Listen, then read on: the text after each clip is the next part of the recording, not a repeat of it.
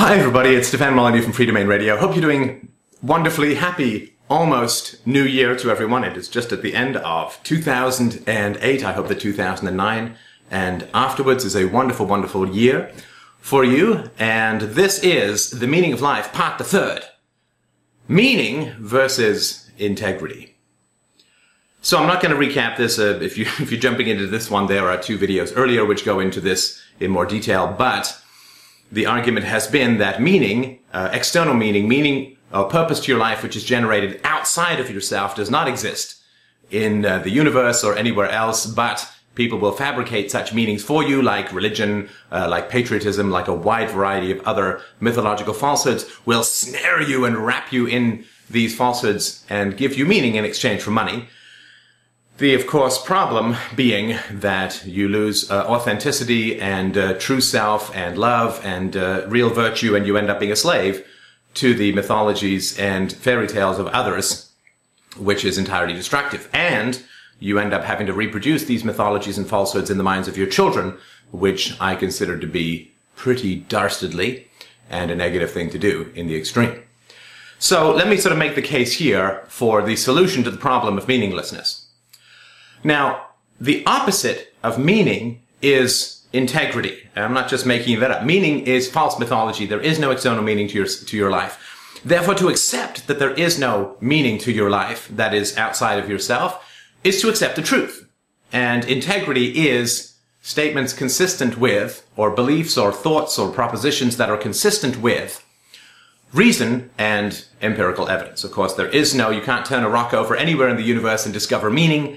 You can't jet off to other dimensions like the fantasy agnostic spaceship does and think that you can find some sniff trace of a deity. You can't wrap yourself in a flag and gain immunity from bullets. There is no physical properties to these fantasies that changes anything anywhere in the universe. So when we accept that there is no meaning, we are accepting a truth that is confirmed by reason and by empirical evidence. When we live our life with integrity, according to reason and evidence, then we reject fantasy mythological meanings that are created to ensnare and entrap our wallets by other people. We reject the parasitism of fairy tales masquerading as truth and meaning. And this is a very important process, this rejection of mythology. And fundamentally, and this is going to be in a book that will be coming out as soon as my baby is out of her screaming and crying phase. The reason that we want to do this, we want to reject mythology and we want to accept reason and evidence. There are many, many, many reasons why this is important. But why it's so hard to do is not intellectual, right? This is the thing that the aspect or approach that I hope that I'm bringing to philosophy and to libertarianism, the freedom movement, whatever you want to call it, but for me it's all philosophy, is that the barrier to the acceptance of truth is not intellectual. It's not intellectual because arguments like taxation equals force, there's no such thing as God, all of these kinds of things, they're not hard to get intellectually, right? We all say there's no such thing as Zeus, there's no such thing as Set, there's no such thing as Baal, there's no such thing as Horus, there's like 9,999 gods that every religious person in the world mocks at and looks at as purely mythological and ridiculous inventions of man. But then when it comes to their own God, all that goes out the window and they cling to that God with the desperation of a man clinging to a log in the middle of the ocean. So everybody accepts that there is no such thing as all the other gods, right? It's just we go one God further, as Dawkins says about the atheist. So everyone accepts that there's no such thing as gods. Everyone accepts that the patriotism of other countries is foolish prejudice or terrorism, but the patriotism of our country is virtue and service to the country and the people. And I mean, everybody already accepts this stuff. We just create all these exceptions. And why do we create all of these exceptions to our gods, our countries, our particular preferences, our mythologies, our quote meaning? It's not because it's so hard to understand that we are tax cattle herded around by a violent herdsman called the government. That's not hard to understand intellectually. The initiation of force that is at the root of taxation is very simple to us. This is not relativity, right? This is easy. But people reject it all the time. Why do they reject it? not because they're too dumb, because if they were too dumb, we'd be living in a chimp house at a zoo and freedom would be impossible. It's because it's emotionally freaky, right? You go up to someone, you say taxation equals force. What is their response? They don't say, well, that's interesting. I've never heard that before. I'm not sure that I agree, but tell me your reasoning. No, what they say is, no, it's not. There's a social contract. You disprove the social contract. Well, you were born here. You're not a patriot. Oh, this is ridiculous. Oh, it'll never change. Oh, it'll never. Everybody just comes up with all these objections. And why? Is it because they have processed the intellectual arguments from root cause to final conclusions? No, of course not, right? It's because when you go up to someone and you say, hey, taxation equals force, and there's no such thing as a social contract, you are owned like livestock. Even if you just don't go as far as the Matrix thing that I did, just go to taxation equals force, people react emotionally. They get upset. They get stressed. They get contemptuous. They withdraw. They recoil. They get angry. They whatever, right? It's an emotional response. It's not an intellectual response.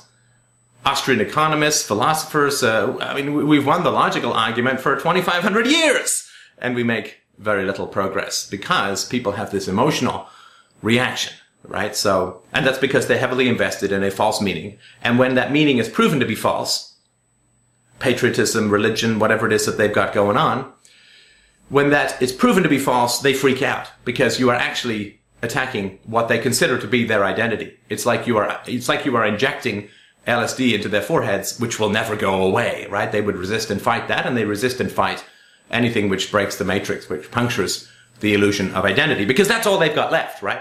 The ship of the true self has sailed. They're clinging to a desperate little log called false meaning, and when you take that log away, they perceive that they will drown. They don't know that the true self will return for them. You have to show them that through your example, right? Show them that courage and confidence through your example, through your opening yourself up. So, as I've always argued, and it's in my free book, Real-Time Relationships, at freedomainradio.com/free, virtue always starts with honesty. Honesty is the first virtue. So when you go up to someone, you say taxation equals force, of course they're going to freak out, right? Because no one's told them that. The implications of the fact that no one's told them that are very important. And they realize that if they accept this, they're popping out of the matrix. They are going to be freaked out, distant, an outsider, whatever it is, right? The truth is not easy. If it were, we'd already have it, right? So you've got to fight for it. So an honest person, a person with self-knowledge, which Aristotle said is the first virtue, the unexamined life, as reported by Plato, that Socrates said the unexamined life is not worth living. Self-knowledge is the first virtue. Because if you don't know yourself and your feelings, you're just going to react in a prejudicial, blind, and vaguely simian manner.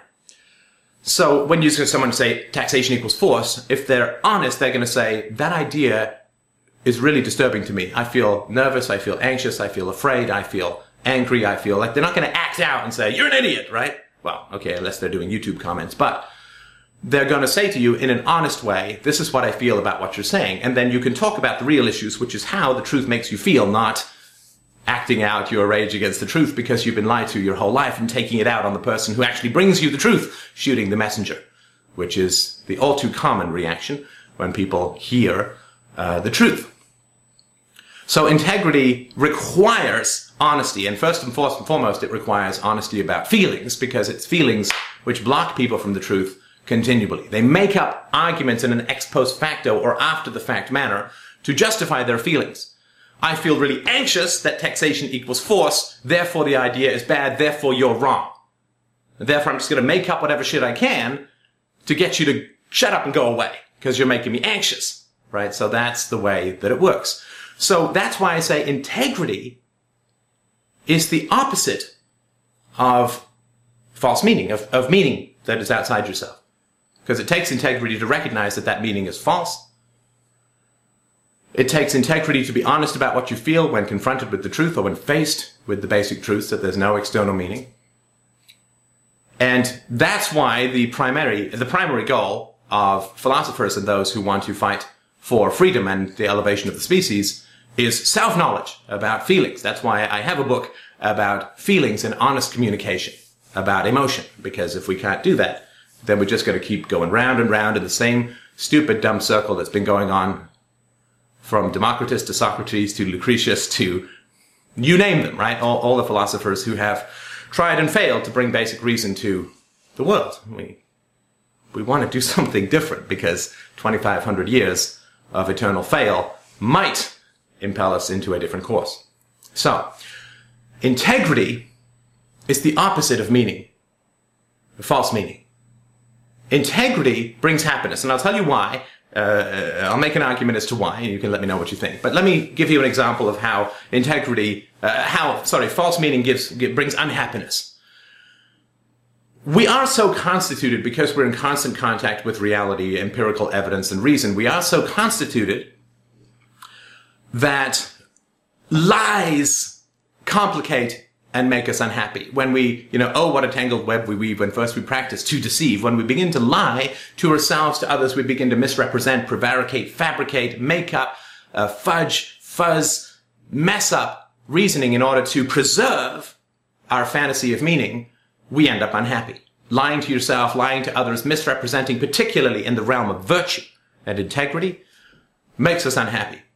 And this is a basic fact. I mean, there's a few things that are basic in psychology, right? One is that early experiences have enormous effect on later personality and thoughts. The second is that repression is really bad. And when you lie to yourself, you have to repress that knowledge because you can't say to yourself, I'm lying to myself, because then you will be compelled to correct it, right? So you have to lie to yourself, you have to lie to others, you have to misrepresent, you have to fudge, you have to fuzz, you have to fog, you have to change your story, you have to mislead, and then you have to tell yourself that you're not doing any of these things. So you create this double, triple, quadruple, quadzillion think within your mind, which makes you unhappy, and you become manipulative, and you become fearful of the truth, and you become opposed to reality, which you can never win, because it's reality. It was there before you, it's the reason you're here, and it will be here long after you. You simply can't win against reality. So you end up fighting this vain, futile, pathetic, cowardly battle against the truth. You end up having to shun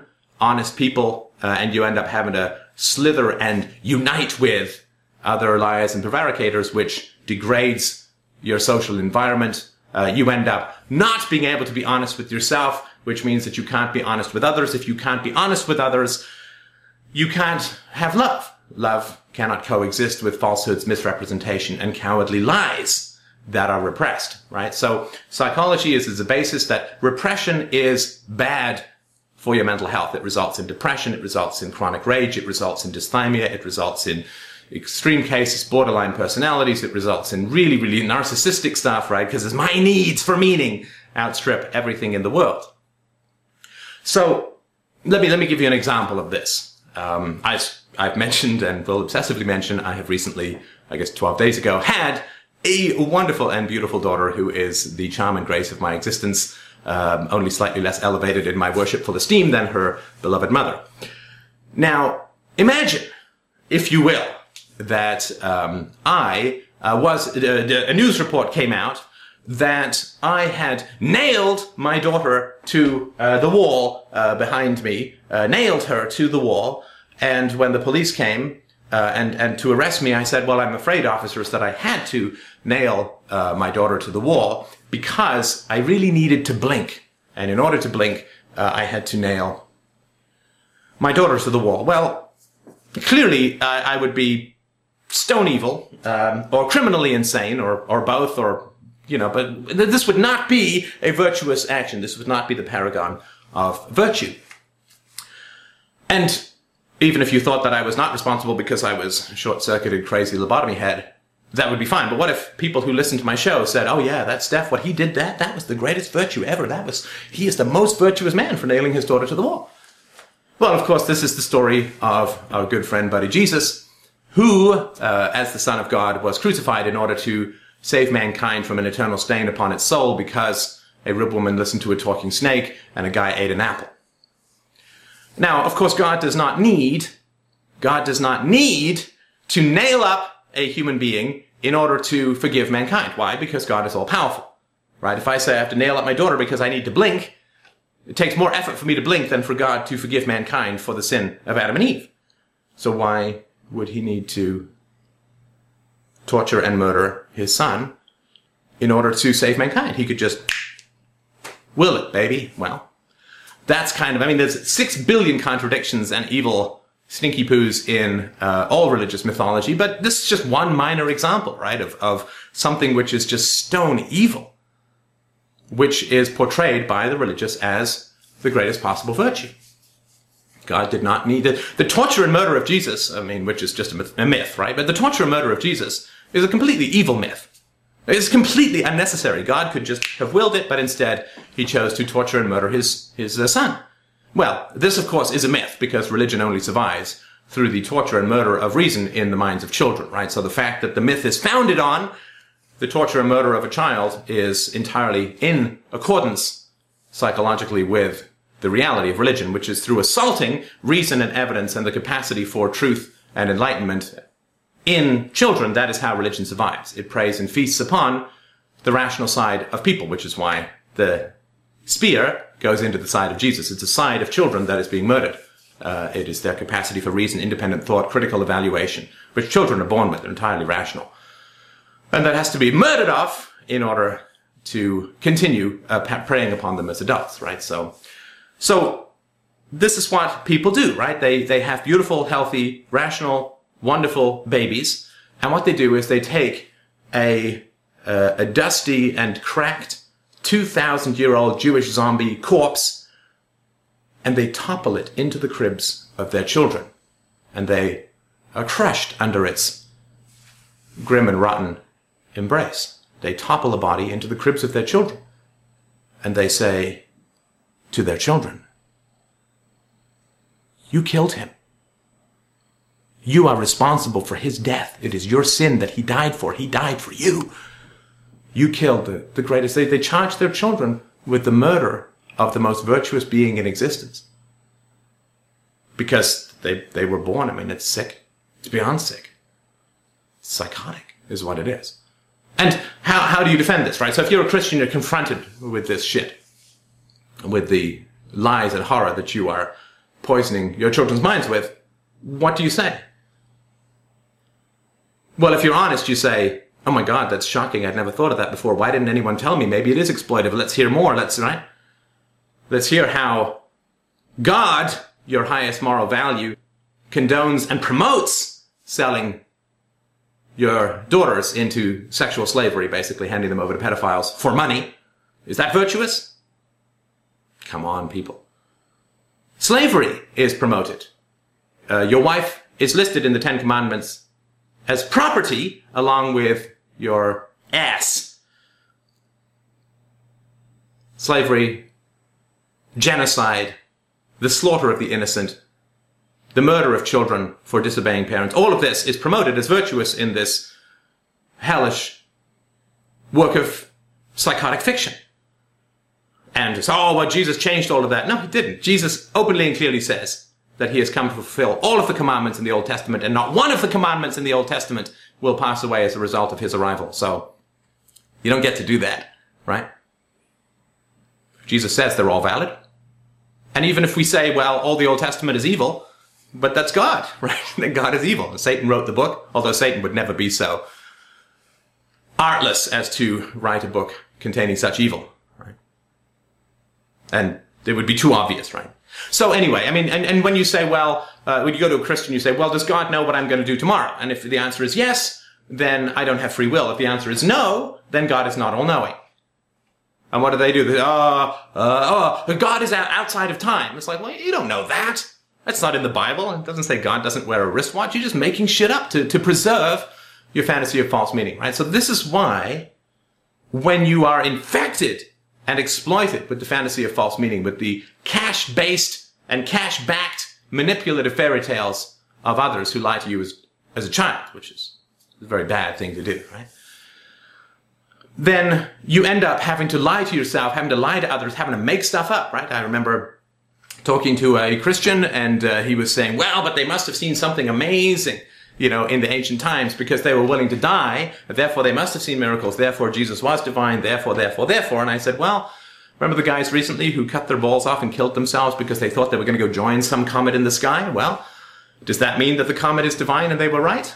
No, people kill themselves all the time. I mean, otherwise suicide bombers are affirming the divinity of Allah, right? I mean, or the rockets raining down on Hamas is affirming that the Jews are the chosen people or whatever, right? I mean, the fact that people kill and die doesn't make anything true. I mean, how many people died for Hitler? Does that mean Hitler is right and moral? Of course not, right? And right. So what happens? Well, they have to just make up more lies.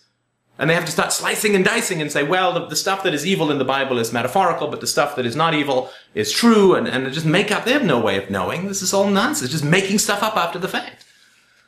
And which results in them lying to themselves, which results in them lying to others and cowardly backing away from the simple truths in order to preserve the meaning, in order to avoid the anxiety of realizing they were lied to and exploited about morality, about truth, about virtue. And the same thing is true of patriots. The same thing is true of people who are fans of the hitman military. It's all lies which exploit, corrode, and destroy our capacity for integrity and honesty. Because then when we're confronted with honesty, we have to, like a squid who's grabbed underwater, eject all of this ink to blind ourselves, others, and then pretend that we didn't. And we end up in this completely lunatic world where we're just constantly playing whack-a-mole with the truth and thinking that we're doing something virtuous, keeping the truth at bay, fighting, lying, making things up,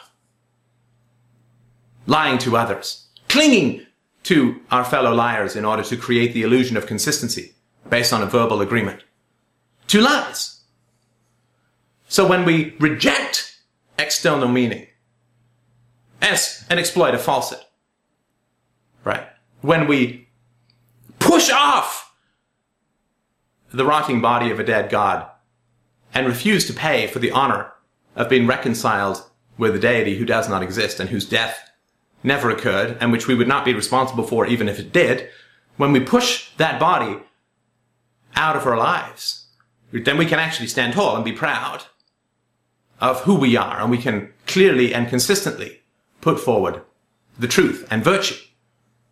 When we reject false meaning and refuse to pay for an identity that is exploitive, destructive, and false. And we don't give money or time or resources to con men and liars who break the minds of children in order to enslave the wallets of adults, whether they come from the state or whether they come from the church or the mosque or the synagogue. We just reject it. And we get our meaning from reason and evidence and truth and virtue and the purpose of spreading the light of reality through the world, not the fog and grasping fingers and rolling dead corpses in the cribs of all of these false identities.